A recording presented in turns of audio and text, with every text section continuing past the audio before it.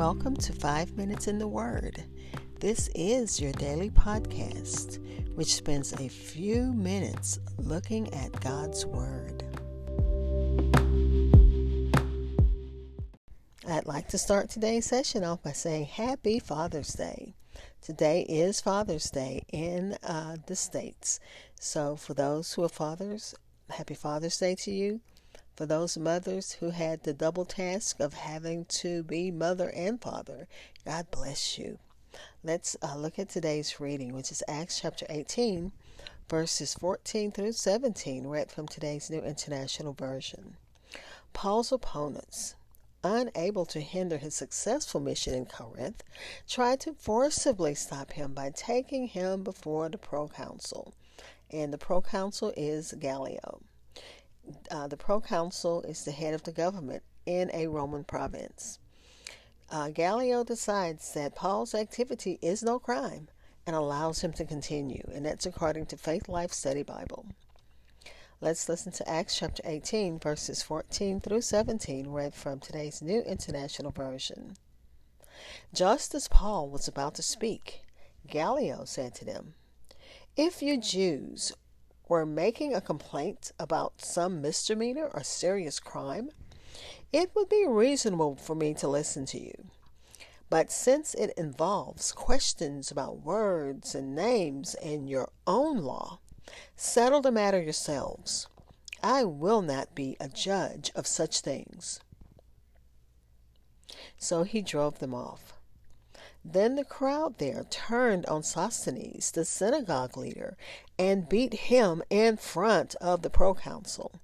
And Gallio showed no concern whatsoever. Again, Acts chapter 18, verses 14 through 17, read from today's New International Version. I'll be back with insights and close with prayer. Hi, this is Hope Scott. I am your host of 5 Minutes in the Word, a daily podcast which spends a few minutes exploring God's Word. Thank you for listening and following my podcast, which can be heard almost anywhere podcasts are heard, including Spotify, Apple Podcasts, and so many other platforms. Like and follow at Minutes Word on Facebook and Twitter.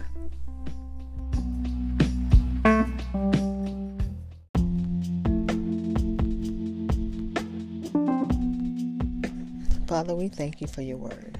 We thank you for just the time to be able to study and explore your word. We thank you for the learned people who put commentaries together to help us to understand your word. Thank you, Father. Father, we again thank you for fathers. Thank you for those who are our biological fathers. My father sleeps the long sleep, as does one of my brothers. But we thank you for their legacies. Praying for my younger brother who's dealing with a grandbaby who's in the hospital right now in PD ICU. We're praying for her speedy recovery. God, we're praying that her body heals, because God, we know that you designed the body to heal itself with some assistance from learned physicians. So we thank you, Father, even for those who have the task of taking care of those in facilities of healing. We thank you for their skill and for their knowledge and for their passion and their love for what they do. Keep those who need you in that way. Keep them, Father. We had a prayer request for another family who lost a loved one in an accident. One died and one is in ICU. So God, we know they're not the only two. They're all over the world. There are those who need you for that special touch from you, that healing touch that comes from you. Father, we're praying for those who need you in whatever other special ways there are that they need you, and as they call out to you right now in the name of Jesus, and thanking you in advance for answered prayers. Amen. Again, that's Acts chapter 18, verses 14 through 17, read from today's New International Version. And we have a change in what happens, because usually Paul is beaten by the angry crowd, but this time he's not beaten. God said in the vision, Jesus said in the vision, not to stop preaching. I have you. And that's exactly what happens. Instead of Paul being beaten, the leader of the synagogue was beaten. But let's listen to the commentary. Commentaries, plural, because I used a few. When Paul was about to open his mouth to defend himself, Gallio stopped him, and he did it for him. He correctly saw that the government has no role in attempting to decide religious matters, though government does have a legitimate role in matters of wrongdoing or wicked crimes. Gallio said to the Jews, if it's a matter of wrong, of injury to any man's person or property, as in murder, theft, or wicked lewdness, or if it's a matter of fraud, forgery, perjury, treason, then I'll listen to you. And according to Matthew Poole's commentary, he's basically saying, if it's a question, you're coming to me about a question of words, which have been spoken about the controversies of religion. You're coming to me about names, as whether Jesus was to be called Christ or the Messiah, and whether his disciples might be called Christians. And you're coming to me about your law concerning circumcision, as whether none may be saved without it. And Gallio says, I will not judge such matters. He acknowledges his unfitness and his unwillingness to determine such things as did not belong unto him, and he did not understand.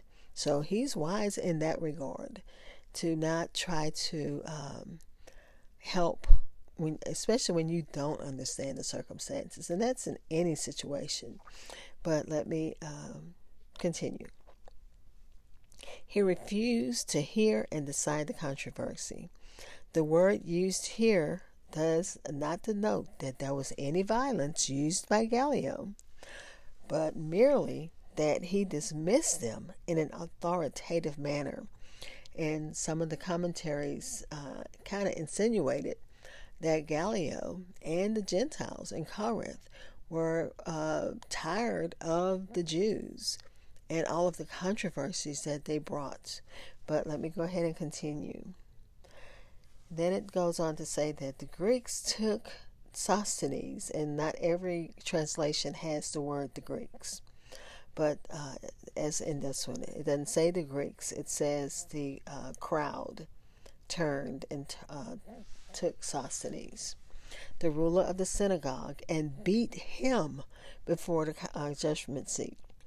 So little was the charge successful, meaning the charge was not successful, that it was the leader of the accusers himself was beaten by the rabble without any interference of the judge, who by his indifference is saying that, I really don't want to have anything to do with this.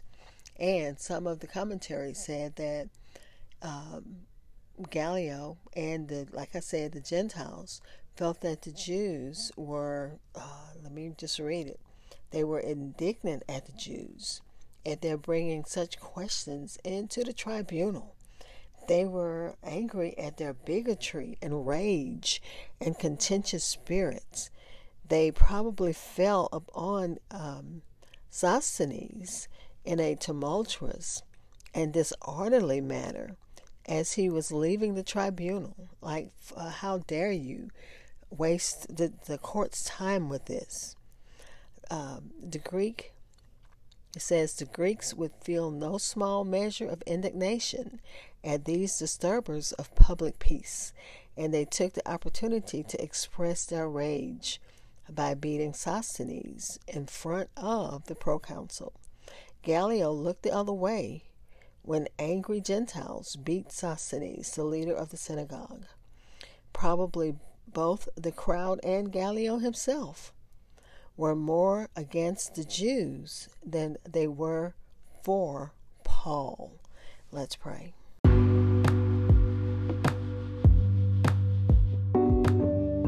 Thank you for spending time in God's Word with me. Be blessed.